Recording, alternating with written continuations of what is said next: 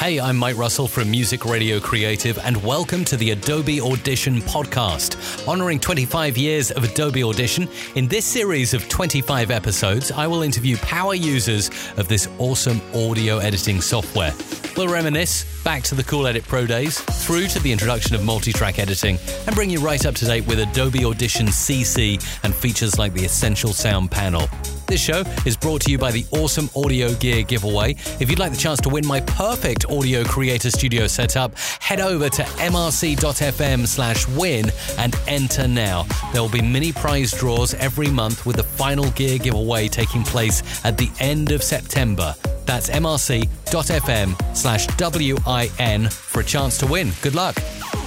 Adobe Audition's 25th birthday! My guest today is Cliff Ravenscraft, a business and life coach. Cliff mentors, coaches, consultants, and thought leaders through the transition from their unfulfilling day job to their own responsible and profitable online business so that they can live the life of their dreams and do the work that they feel most called to do in this world. On top of that, Cliff has also coached thousands of people around the world how to podcast, in particular using Adobe Audition. Cliff, welcome to the show. Mike, thank you so much for having me on. It is an honor. So it feels like it's almost a bit of a setup question to ask you this, considering I just said that you have mentored thousands of people in the past to podcast using this specific piece of software. But how yourself are you using Adobe Audition in your role as a business mentor? Well, obviously, I'm still podcasting these days. I have transitioned away from being a podcast coach and consultant. But as you said, I have been podcasting since December 2005.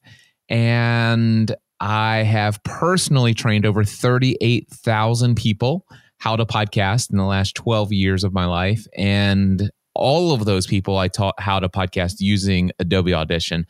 So it makes a lot of sense that I'm still using Adobe Audition for my own podcast, The Cliff Ravenscraft Show, which I use to promote my business, to share content with the world that demonstrates the type of value that I can bring to them through the products and services that I have.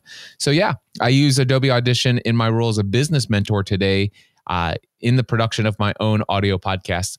I also facilitate mastermind groups and a lot of one-on-one coaching and mentoring sessions. And I use a service called Zoom. And those Zoom calls are automatically recorded on their end. And if I forget to hit the record button on my own recorder here in the studio, I'll sometimes will download the audio version that Zoom records, which I think it's an M4A file or something like that. Something that's not as common that everyone would recognize. So what I'll do is I'll take that file from Adobe or from Zoom, open it up in Adobe Audition real quick, and then just save it out as an MP3 file. That's really cool. So obviously with the amount of content that you continue to create to today as a business mentor and life coach, you are using Adobe Audition for the audio side, but obviously I've seen from your vlogs and other stuff that you're putting out online, you're using quite a lot of the Creative Cloud package there. So you've got Premiere Pro going on, probably some After Effects as well for the motion graphics and bits like that. But your primary purpose now is to help people transition, probably sitting in a day job in a cubicle, looking to get outside of that and create something online that can allow them to live the life of their dreams. So I'm curious, over all the years that you've been making this transition, Cliff, and you've received advice, you've got some fantastic mentors.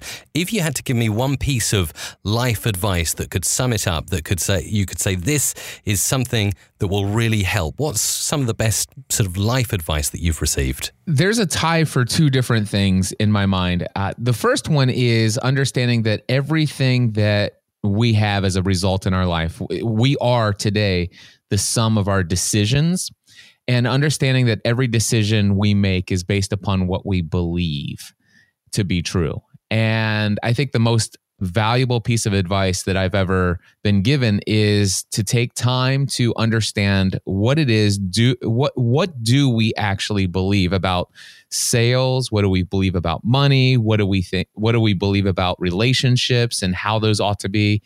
To understand, take time to understand what do we believe, and then evaluate how did we come around to believing those things? Because a lot of people have a lot of different beliefs about money. A lot of people have a lot of different beliefs about faith and God and every other area of life. Not everybody believes the same thing. So the question is not only what do I believe, but man, how did I come to actually adopt that belief? And more importantly, to take time after you've evaluated that, say, hey, is it possible that I need to change that belief to achieve the desired outcome that I want in life? So that's the first piece of advice. So the second one is I actually discovered that it is possible to learn how to control your own emotional state. So how you respond to any given stimuli or circumstance in life. And I used to remember this whole scripture of be joyful always, and all good on all things give thanks. And I remember thinking that is like, but there are sometimes I just don't want to be thankful. But I've actually learned how to be in control of my own emotional state. And that is radically those two things, understanding what my beliefs are, how I came to believe them, and understanding that I can actually change those beliefs. And also the fact that I have full control over my emotional state at any given moment in time. Those two things have radically altered my life. So, I like that, understanding what you believe and how you came to believe that. So how can you go a little bit deeper into that? How can you go about changing that? Yeah, I'll give you a perfect example of this. So Mike, as a coach and consultant years ago, I was working with people one-on-one. And I remember at the time I was charging $150 an hour, which by the way, I believed was a lot of money at the time.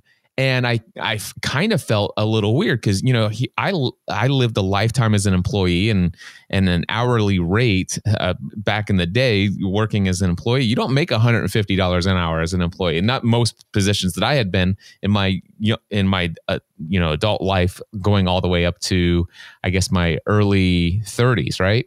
So here I am charging $150 an hour, and I'm doing work that I love. I kind of feel like I should be paying these people to be on a call with me because I'm actually doing what I most love to do in this world. And it's weird to actually getting money. So I had this belief that, number one, you should only get paid for doing things you hate. And the more you hated something, the more you should get paid to do it. And here I left a soul-sucking career and I'm doing what I love and I'm getting paid, 5-6 times as much per hour. That was crazy. And so it took a while to understand that belief system. But here's a really interesting one.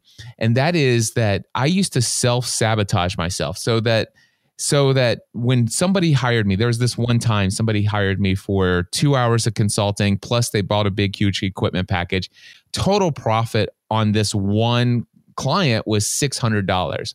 And this person had everything all set up perfectly. And a couple months later, I get an email saying, "Hey, Cliff, I'm having some static issue on my JK Audio broadcast host, which is a telephone hybrid device." And I said, "Well, have you tried contacting support? I told you there was a little bit of static." He goes, "No, I can't even hear the person." And I said, "Well, I'm currently booked up for 2 weeks, but if you want, I can put you on my list." And he says, "Absolutely, put me on your list. I as soon as I can talk to you, that'd be great." And I emailed him and I said, "Hey, you could get advice for free from the support over at JK Audio." He goes, "If it's okay with you, Cliff, I'd rather work with you." Well, 2 weeks went by. Finally, it comes time for the call. And he basically is on the call 5 minutes early. We had a conference call set up. And so I dialed in 5 minutes before the call starts and we're on the phone together. I get a studio line. I call him from my cell phone and I hear the static noise. And I'm like, "Oh." And he's like, "What?" And I'm like, "Oh, I know exactly." I said, "When you went out of town," he told me he went out of town. And when he came back from being out of town, that's when this started happening. And he thought somebody maybe in the family had, mixed some knobs or something like that. I said, "When you went out of town, is there any chance that your electric went out?" He said, "Yeah." Because, when I came back, I had to reset all the clocks. And I sit there, I said, "Do me a favor, take your power cord from the back of the unit, unplug it and plug it back in." And he did that and I dialed him up and boom, instantly it worked. And I said, that was it. So literally it was less than 5 minutes. I solved his problem, right? Now he's ready to pay me another $150. And he's like, "Hey, thanks, Cliff. Thanks so much. Send me the invoice." And I'm like, I can't send you an invoice for this. And he's like, what are you talking about? I said, there's no way I can send you an invoice. I can't do this in good conscience. And he's like, tell me why. And I said, well, because you're paying for an hour of my time. Number one, that's another belief system that I had. I had this belief that people were paying me for an hour of my time. I've since changed that. I understand people are never paying me for an hour of my time. They're paying for a solution to a problem. I gave him the solution to the problem, but in my mind, I believed he was paying me for an hour of my time. I didn't even it took me less than 5 minutes. And I felt like this is something I should have asked before, because as soon as I heard the sound, I knew it because I've heard that before. And it happens every time after there's a power outage. When the power comes on, it surges and causes a crossover inside of the unit. I should have known that. And so the guy begged me to send him an invoice, and I told him, no, don't worry about it. And then later, about 2 or 3 weeks later, I read this book that talked about self-sabotage and where that came from. And it says, you need to go back to your earliest times in your memory and say about money. And what is it that you think about money? And it was funny because it was the first time I ever went back and said, what's my earliest memory of money? And at the time, I have an earlier memory now, but at that time, I remembered a time when I desperately, as let's just say maybe 9, 10, maybe even 13 years old. At 13 years old, I wanted a moped more than anything. And my mom and dad at the time were struggling financially, right? So my mom desperately wanted me to have this moped, and she decided that any change at the end of the day that her and my dad had, they'd put into this glass jar.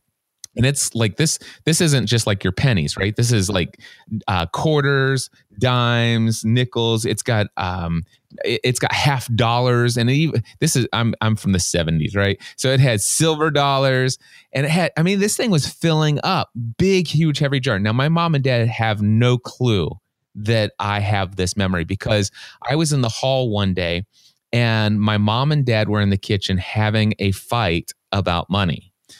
And I did not, I literally went my entire lifetime forgetting that this ever happened until the day I read this book. And it says, why do you think what you think about, or why do you believe what you believe about money? And I remembered, I closed my eyes and I could literally hear my mom and dad fighting in the kitchen.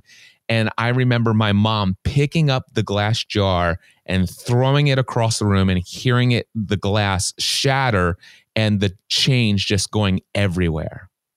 And from that point in time, I realized that I had this belief that having any money more than what's necessary to pay the bills, and wanting financial wealth, or wanting anything like that's unnecessary, such as a moped, wanting things for yourself, or receiving money that you didn't work hard for, or all these other things.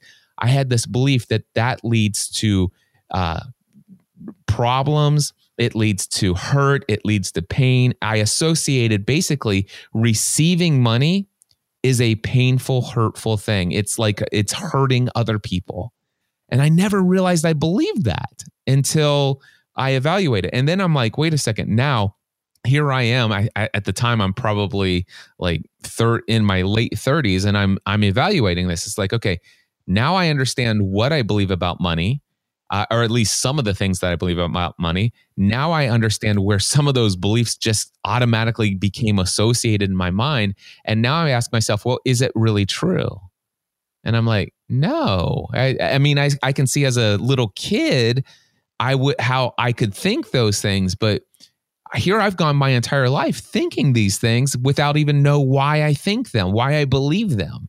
And so that's example what I'm talking about. And as a result of reading this book, by the way, it was called Secrets of the Millionaire Mind by T. Harv Eker.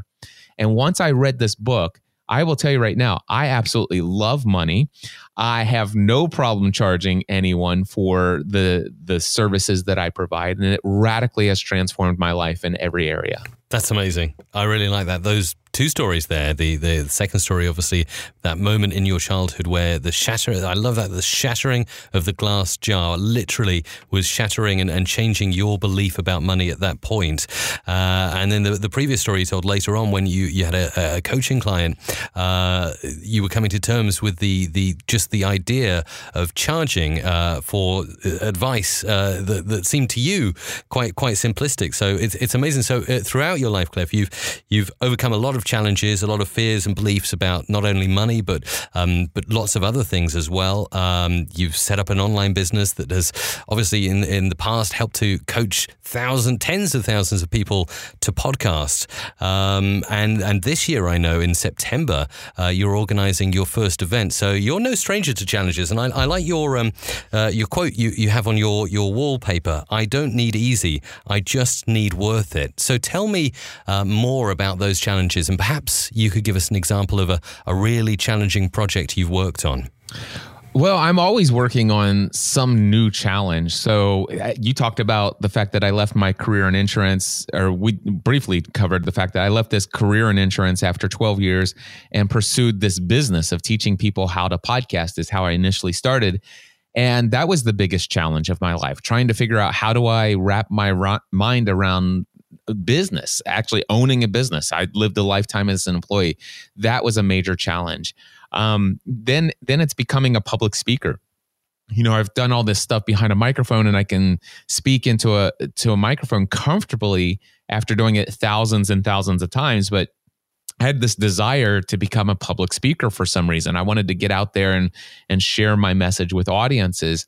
And I just was terrified to get up on the stage. I was like a miserable train wreck for the first 5 to 10 minutes every time I stood in front of an audience. Now, the thing is 5 to 10 minutes into any public speaking that I would do, I like completely lost all of that nervousness and I got into a flow. And by the end of the talk, all I could think of is, oh my gosh, when can I speak again? You know, but there was so much time in between those that I kind of lost that confidence, if you will. And so that was a struggle for me. By the way, I learned how to get rid of that struggle. I realized the reason why I struggled with the first 5 to 10 minutes of every talk is because the focus was on me.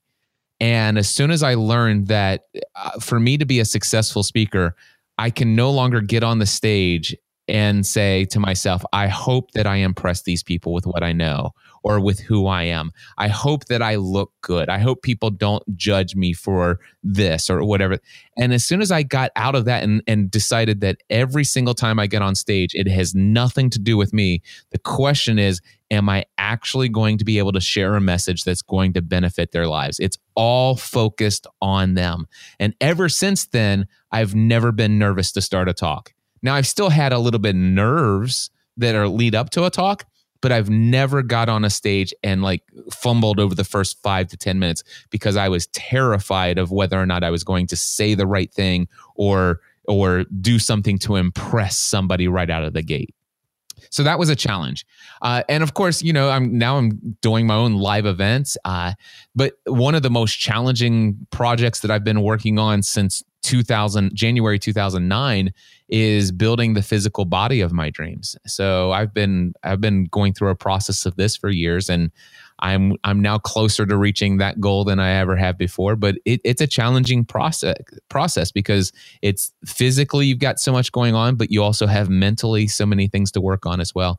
But here's the deal: as soon as today running my own business, it's a piece of cake. Today, getting on a stage, it's a no-brainer for me. In fact, it's one of the things that I love to do the most, and I'm actually going to be pursuing it in bigger ways. I hope to do stadium events. And today, working out, going to the gym, it's so easy for me. Yesterday, I did a 63-mile or 100-meter bike ride yesterday for 5.5 hours on my bike. So for me, working out and building the physical, it's becoming less and less of a challenge. So I'm always looking for bigger challenges, something new to tackle, some new area of life to take to the next level. Wow. And from what you've just said, it's not just business, but it's everything about your life. So it's developing your personal skills and the body of your dreams. So obviously now, I'm guessing you have more freedom to pursue all of those dreams than you would have done in your job in insurance, right? Oh yeah, gosh, I actually have built my business. Now the thing is if I share this statement, I hesitate to share this statement, but I've built my business. It's taken me, I left my career in insurance January 2008, so it's been 10 years. But 10 years later, by the way, the first year of my business, I worked 14 hours a day, 7 days a week for the first 9 months without taking a single day off, which was terrible. And not to mention the fact that it was financially miserable. But today I have a business that, quite frankly, I know what my minimum amount of income is that my business needs to generate each month. And I now generate that income with 2 meetings per month, one 90-minute meeting in the morning on Wednesday mornings and one 90-minute meeting on Wednesday evenings. And I literally can take every Wednesday afternoon completely off, which I do. I take that every Wednesday. I go out to lunch for hours with my wife every week. That's a standing lunch date. And then if I want to, I could take every Thursday, Friday, Saturday, Sunday, Monday, and Tuesday off. But I don't, because I love what I do, and there's other things I like to do. But yeah, I have a lot more free time. You could say that. That's fantastic. Wow. I love that Wednesday lunch date with your wife that goes on for hours and hours and hours. So I guess you place great importance not only on balancing and maintaining your business interests, but also your family life and your health as well. Yeah. In fact, it used to be that I saw my business as the primary focus and primary goal of how I define what success is for myself, because I felt like my number one priority in life is to make sure that financially I'm providing for my family. But the reality is for the first several years of my business, it was all focused on providing for them financially, but here I was never there emotionally. There wasn't a lot of quality time. I just worked and worked and worked. Now, the thing is I worked hard and I became extremely successful in my business, and it became somewhat of an envy of a lot of people around me. But the reality is my personal life was not great. Now, thankfully, my marriage was wonderful, but my parenting, my relationship with my kids was suffering greatly, and my physical body was absolutely out of control. So much so that in January 2009, after my first year of doing business, I ended up in the hospital and almost died. I had gotten to the place where I weighed nearly 300 pounds. I weighed 272 pounds when I was in the hospital. Today, I weigh 192 and I'm on my way down to 180. But yeah, so the reality is that it is extremely important to me. Today, my business is no longer my primary focus. In fact, my primary focus is what's most important to me is I want my physical body to be in excellent health. And number 2, I want to be an excellent husband. And number 3, I want to be an excellent father. And number 4, I think I'm still keeping the numbers right, I want to be an excellent friend and serve all of those people around me. And I want to do the things I feel most called to do in this world. And I actually now see my business as I see my business as a means of serving all of those other things in my life. But all of those other things are way more important than my business. That's good. So we've already had a look back at some of your challenges and how you've got to where you are today. But of course, there's always something else to do. There's always something to aspire to, and of course, to stay inspired about. So have you got any cool projects that you're looking forward to working on? Perhaps even something you haven't told anyone about yet, something you'd really like to do in the future? So, Mike, that's the problem with me, is that I tend to share everything. So I can't think of anything that I've thought to myself that I haven't actually talked to somebody about, whether it be my wife or my mastermind group. But quite frankly, there's very little that goes through my mind that I haven't actually put out in an audio podcast, a Facebook live stream, or a vlog on YouTube.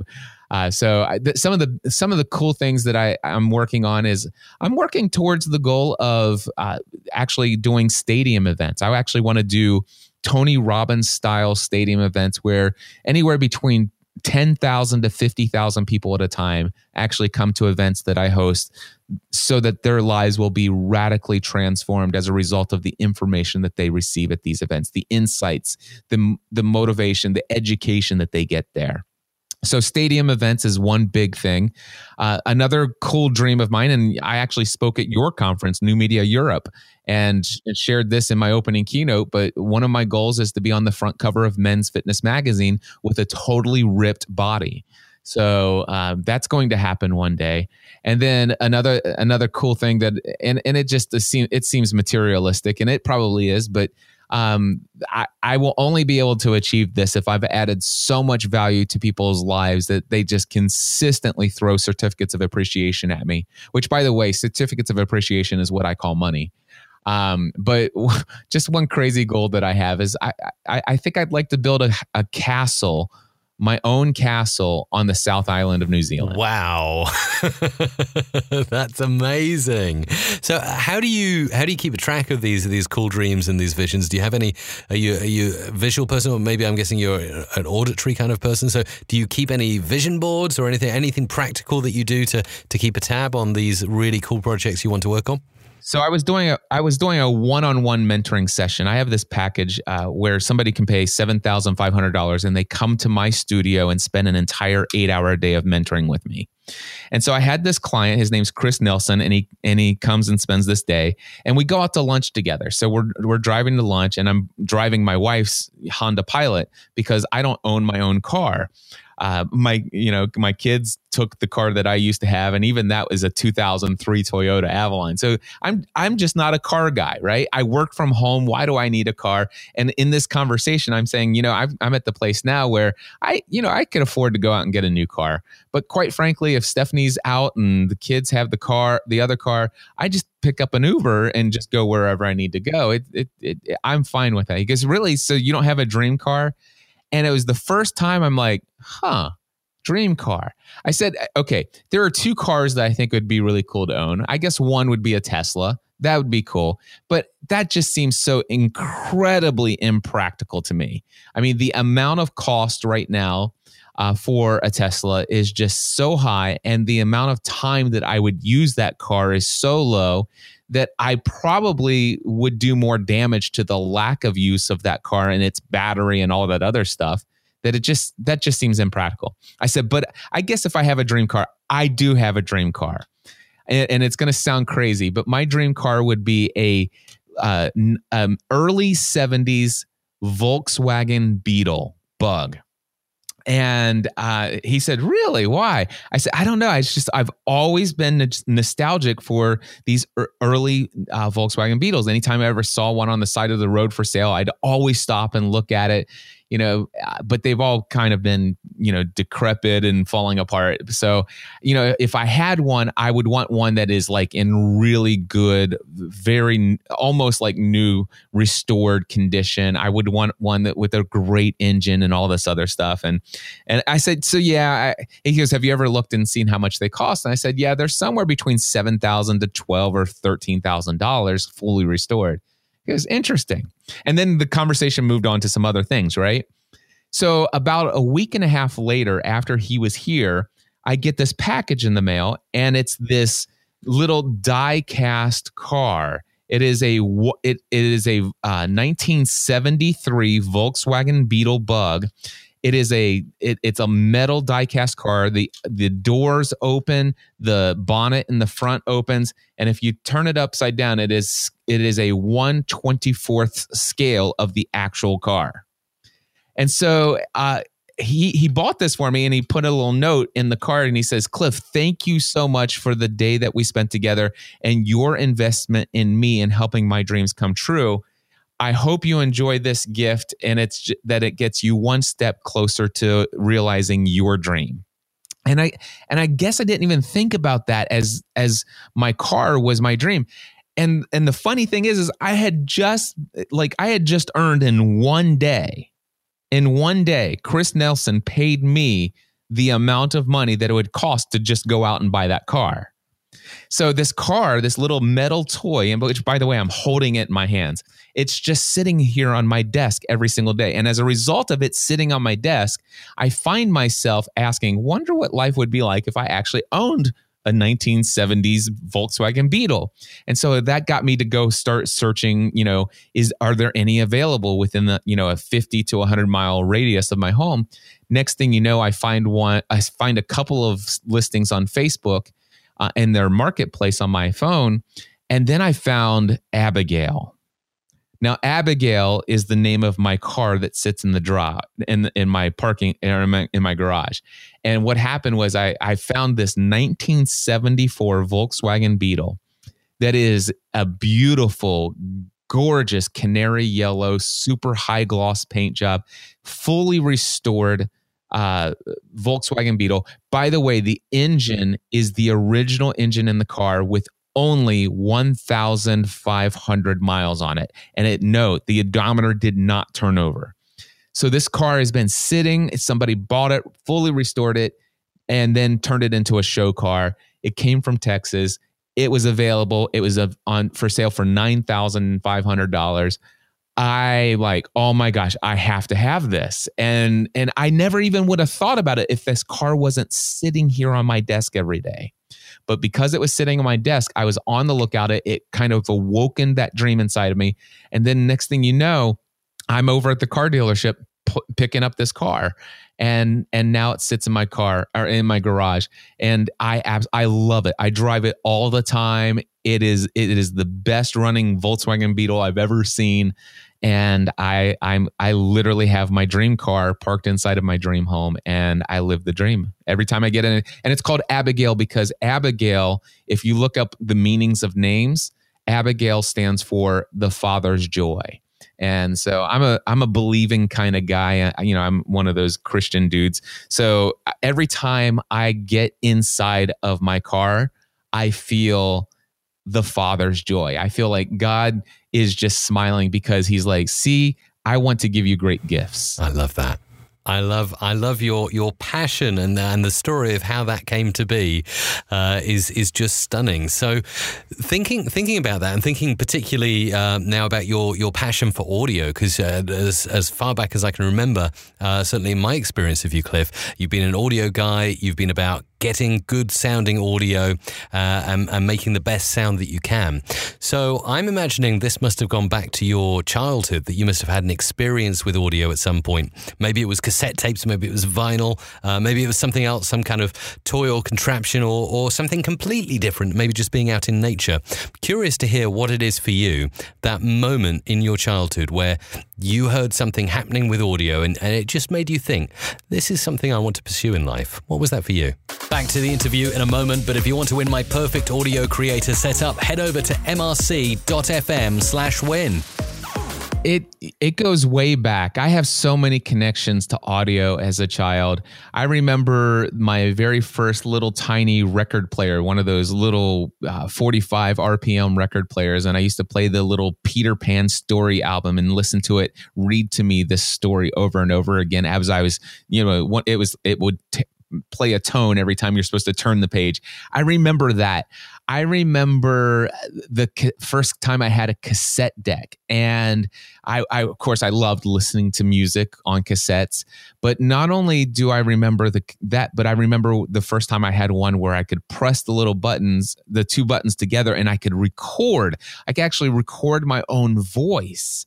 And I found that if I took up a wadded piece of paper and stuck it into one of the holes on one of these cassettes, I figured I could actually record onto cassettes because I didn't have any blank ones, but I learned that I could do this. And I'm like, oh my gosh. And so I'm recording over all my dad's, his Neil Young and all this other stuff.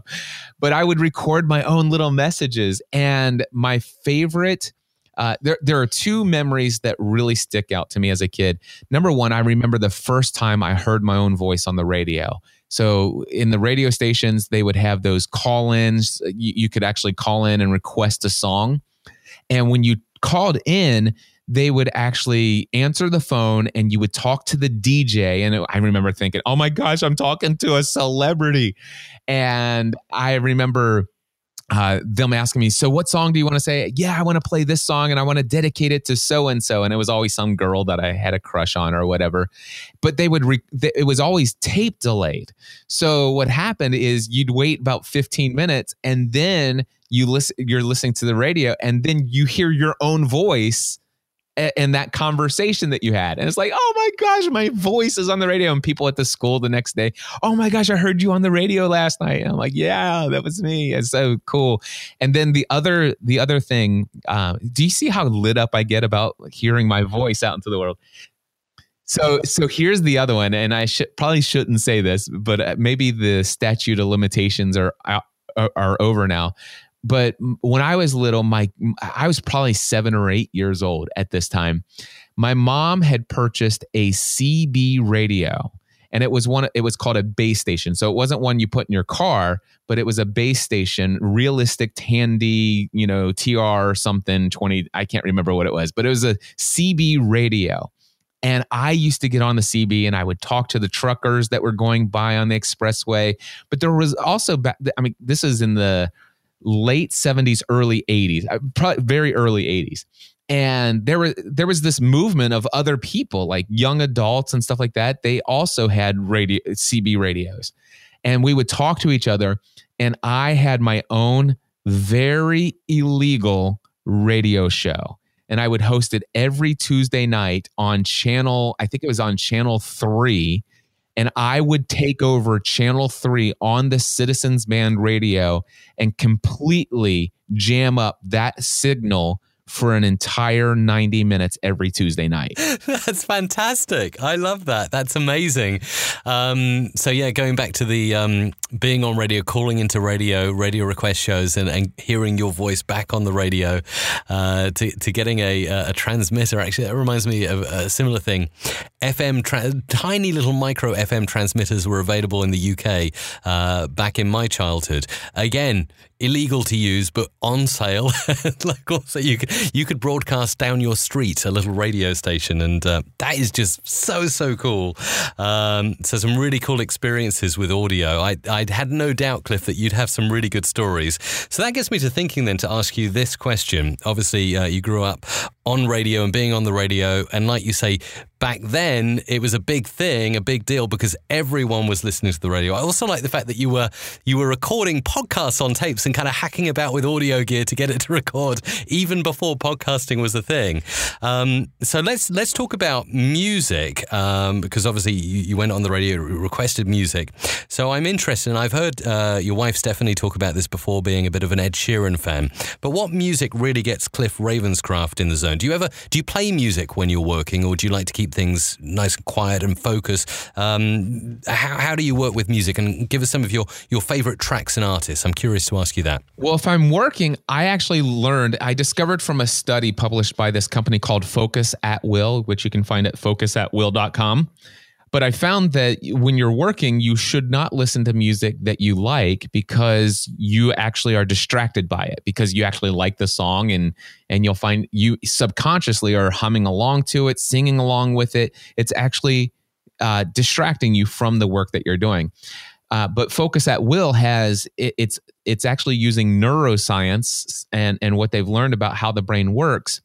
And they've created music tracks that you can listen to while you work that will hypnotize I can't remember if it's whatever part of the back of your brain that does the fight or flight instinct. So basically it's always, when you're looking, like for example, one of the things that I've learned, of course, I still don't do this. If you have an office, you want your desk to face that when you're working on your computer, the door to your office should be visible in front of you. Otherwise, and my desk is not like this. So right now, I'm actually facing my computer. I'm talking into my microphone, but the door into my office is behind my back, which means that at any moment in time, any of my children could slowly open the door without making a sound. They could tiptoe right up behind me and then scare me out of nowhere, right? So as a result of that, our unconscious, our subconscious mind is consistently always scanning the periphery. So therefore, we're consistently distracted by the fact that there's potential danger from a door that people could break into behind us. And what happens is Focus at Will actually has music that is designed to hypnotize just that part of the brain, and it will completely it'll completely shut down the fact that anything behind you could happen. And it is set up to where you could do it for any amount of time, but you could set it for 20 minutes, 30 minutes, 90 minutes. But I put this thing on for 90 minutes. And at the end of whatever time you set, it'll play this music for the amount of time. And then it dings and it'll stop the music. And I will tell you, Mike, there are times when I can set this thing for 90 minutes and start working with this music just playing in the background. And the 90 minutes will be up and it'll ding. And I swear I'd just been working for about 3 minutes. That's it.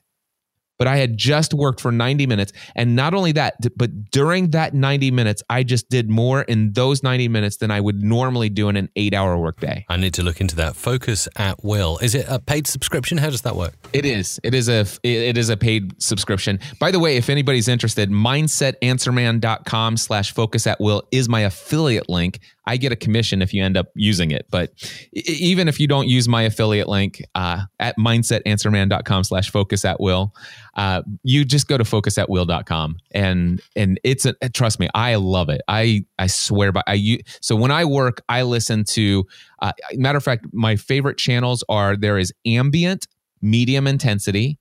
There is Baroque piano, medium intensity. There is cinematic, medium intensity. And then there is classical, medium intensity. Those are the 4 channels that I listen to when I work. That's brilliant. Okay, so Focus at Will when you're working. But what about when Cliff is working out, or when you're in your 1974 VW Beetle? What are you playing at high volume then? So you get this. I actually have a playlist inside of Apple Music called Abigail. So it's my Abigail playlist, and it's mostly, because my car's a nostalgia thing. I have built a playlist that brings me back to when I was a kid. So it's late 70s, early 80s music. So I have like Born to Run by Bruce Springsteen, Feel Like Making Love by Bad Company, The Joker by Steve Miller Band, Come Sail Away by Styx, All Right Now by Free, Just What I Need, The Cars, Cold as Ice, Foreigner, Blue Oyster Cult, Kansas, Boston, Lou Reed, Cole and the Gang, Paul McCartney and the Wings. Late. All right, I'm with you. I'm there. Yeah. So it's an early 70s car, but I grew up in the, when I was really listening to music like all day, every day was the late 70s, early 80s. And so when I get into Abigail, I'm taken back to my childhood, and so that's the playlist that I listen to. That's amazing. And do you believe that? Well, obviously this is a truth, but music has that ability to transport you back to a moment in time, right? I found that it's not just music but it's actually audio in any form. It's actually not just music; it is actually audio. So, and what is audio? Audio is nothing more than vibrations of sound, right? So, and here's why I know that. So you and I, there are certain songs, as soon as a song starts playing, you're transported immediately right back to a point like the first time, or at least a maybe not the first time you heard the song, but when you were in a high emotional state, whether it was a great emotional state or maybe a really terrible, but we hear a song and it transports us to the past, right? So the interesting thing, I listen to a lot of audiobooks now, and I listen to a lot of podcasts now. And what I have learned is sometimes I'll go back and I'll listen to an audiobook again. And when I listen to it, like, for example, I probably shouldn't tell people this, but I'm like the biggest Twilight fan in our entire household. So by Stephanie Meyers, I listened to the entire audiobooks of the Twilight Saga. And I listened to them while I was out walking, because back in the day, I was, to lose weight, I was just walking 10,000 steps or 5 miles a day. And so I would go and walk in different places and stuff.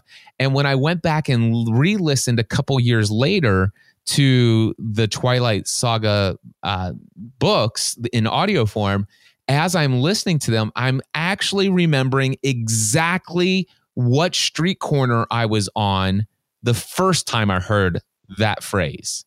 No, you're absolutely right. And you just, as you were telling me that story about audiobooks, I was remembering on your recommendation when I started listening to and completed The Big Leap by Gay Hendricks. I remember exactly where I was. I was walking from Manchester city centre in the UK to Manchester International Airport. It was an 8 or 9 mile walk, and I completed the audiobook in that walk. So, and for me, I listened to The Big Leap while I was at Disneyland in California, because I was there by myself after Podcast Movement.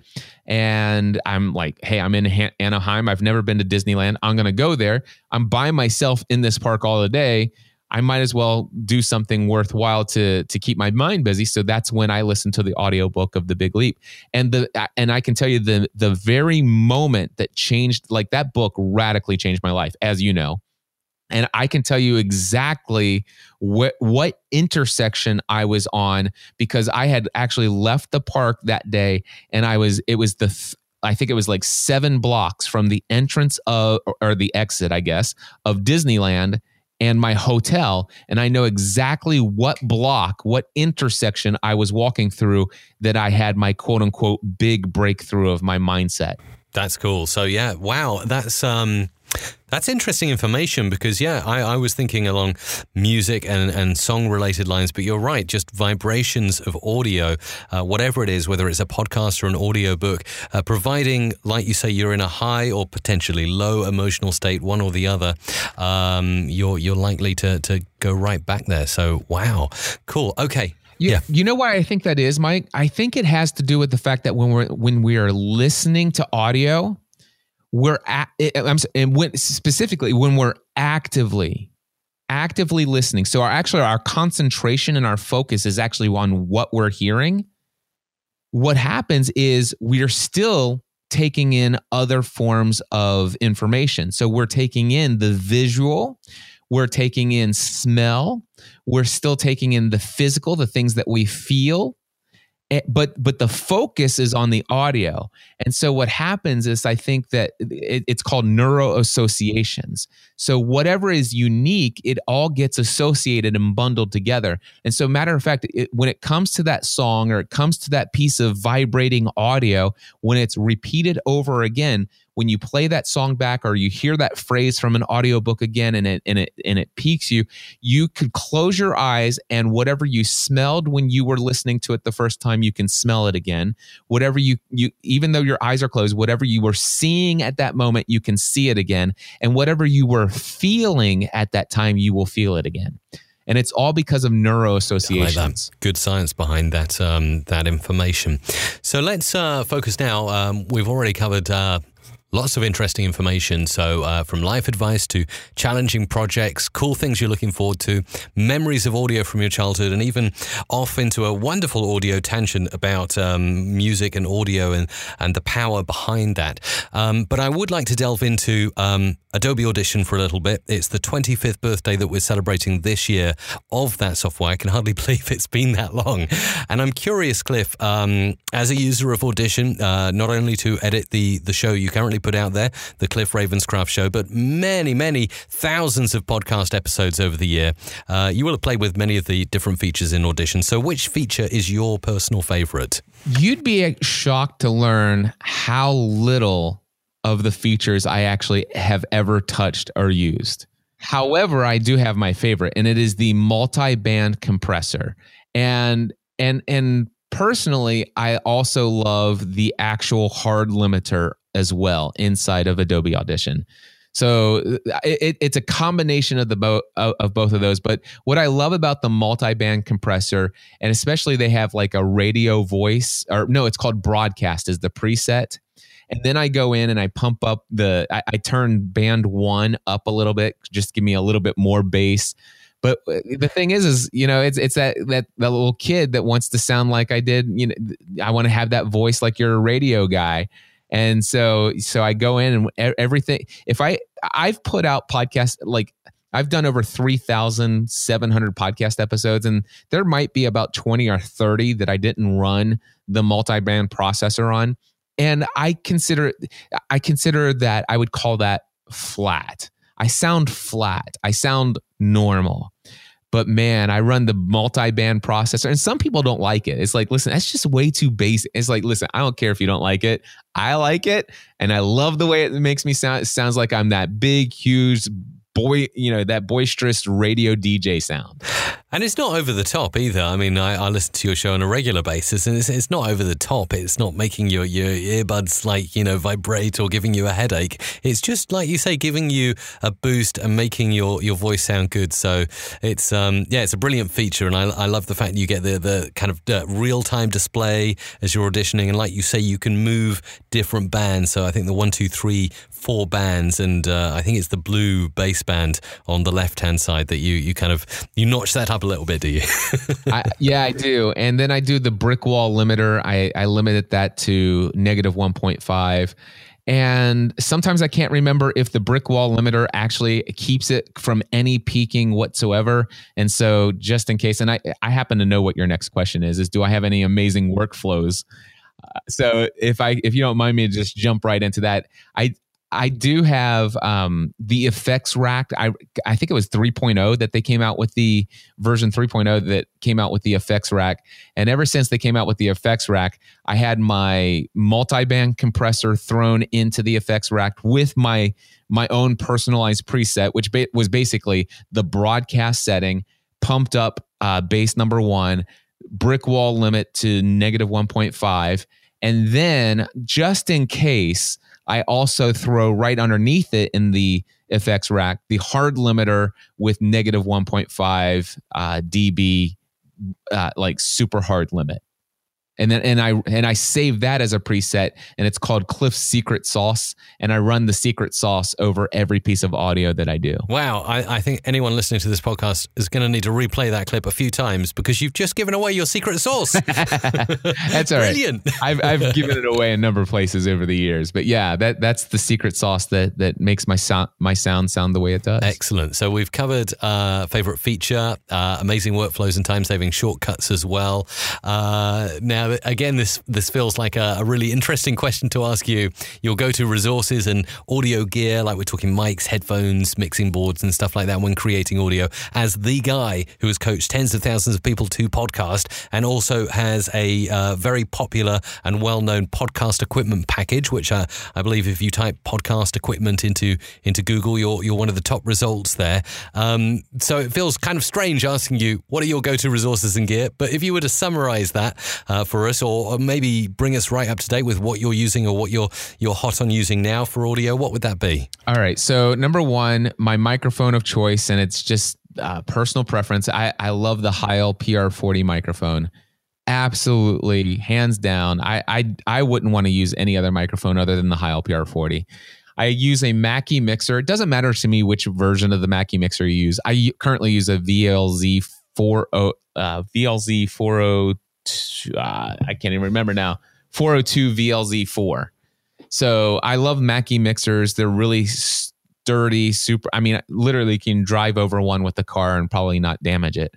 And then I record everything into a digital audio recorder. And the thing is, they don't make them anymore, but my preference on digital audio recorders is the Roland R-05 recorder. And yes, I know it's not a multi-track recorder. And, I record, believe it or not, I record all of my interviews into one single stereo recording of audio, including my voice. And people are like, well, you can't go in and separately edit your guest from your audio and blah, blah, blah. And it's like, yeah, I understand that. But what I do is I try to make sure that the audio is right, perfect the first time before I hit the record button. And anyway, 3,700 podcast episodes later, I've not regretted it. So I'm good with it. It does the job. That's good. Cool. So let's wrap up. Lots of great information in this show. Not only your life advice, the projects you've worked on and hope to work on in the future, some of your childhood audio memories and favorite features and workflows, of course, in Adobe Audition, including, I'll say it again, Cliff's secret sauce.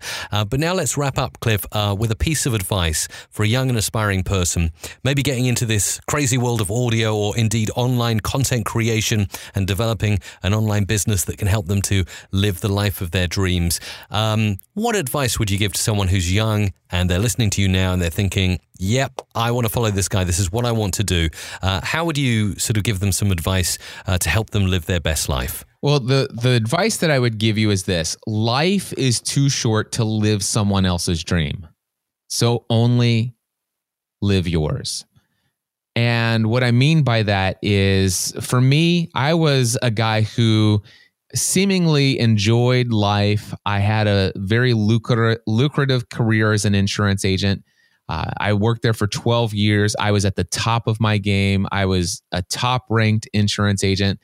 I had financial income like you would not believe, financial security, job security, all of that stuff. And my mom and dad owned the insurance agency, and it was in the family since 1937.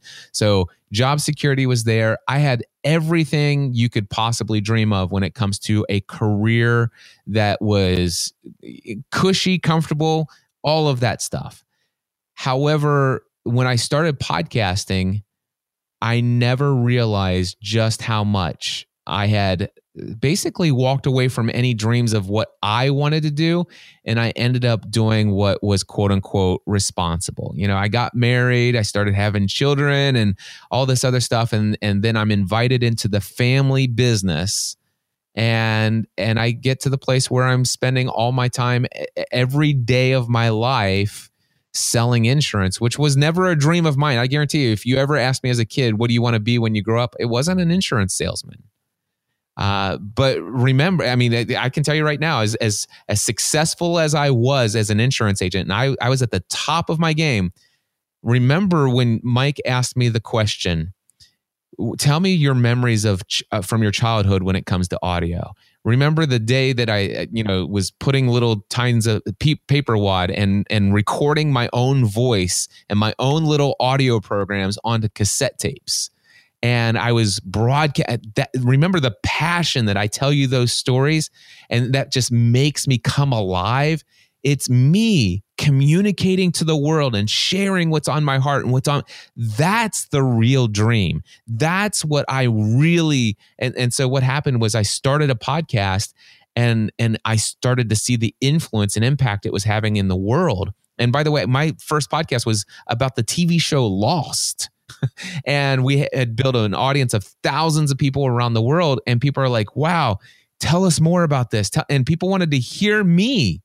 And I'm like, I was entertaining, educating, encouraging, and inspiring people with audio content, with my voice. And I'm like, oh my gosh. And I began to ask myself, I wonder what life would be like if I could do that for a living instead of selling insurance. And I felt guilty, ashamed of asking myself that question. What a ridiculous and selfish thing to even think about. But that wouldn't go away. It continued to grow. It continued to fester until one day I began to start to despise my career as an insurance agent. It was something before I started podcasting. I thought I loved it. It's like I felt like I found the easy path in life. Until I discovered until that dream inside of me of being able to create audio and have my voice impact people's lives. Wow, that awoke a dream inside of me to where nothing else would do. And I got to the place where eventually it's like, listen, life is too short to live my parents' dream. It's time for me to get out and live my own. And so I encourage people to go out and live their own dream. Life is too short to live someone else's dream. And that's a brilliant place to end this show. So it's been great chatting to you, Cliff. Great to have you on. Really, really good episode. And I'm sure many people want to go back and listen to this again. But in case somebody would like to go and check you out online and find out more about what you do and your podcast and everything else, where's the best place to go to find you? Well, obviously, anybody who's hearing my voice right now, they're familiar with podcasts. My show is called The Cliff Ravenscraft Show. It's in your favorite podcast directory. So check it out. Just do a search for Cliff Ravenscraft. Also, you can find me on the web, cliffravenscraft.com. But I mostly want to encourage people to check out the conference that I'm hosting called Free the Dream. And you can find out more information at freethedream.live. Perfect. Cliff, thank you for joining me. Mike, thank you so much for the opportunity, my friend. It's always a blessing. That concludes this episode. Would you like an extra chance to win the awesome audio gear giveaway? Hit subscribe and review this podcast, then email the details to podcast@mrc.fm for an extra entry into the awesome audio gear giveaway. Good luck.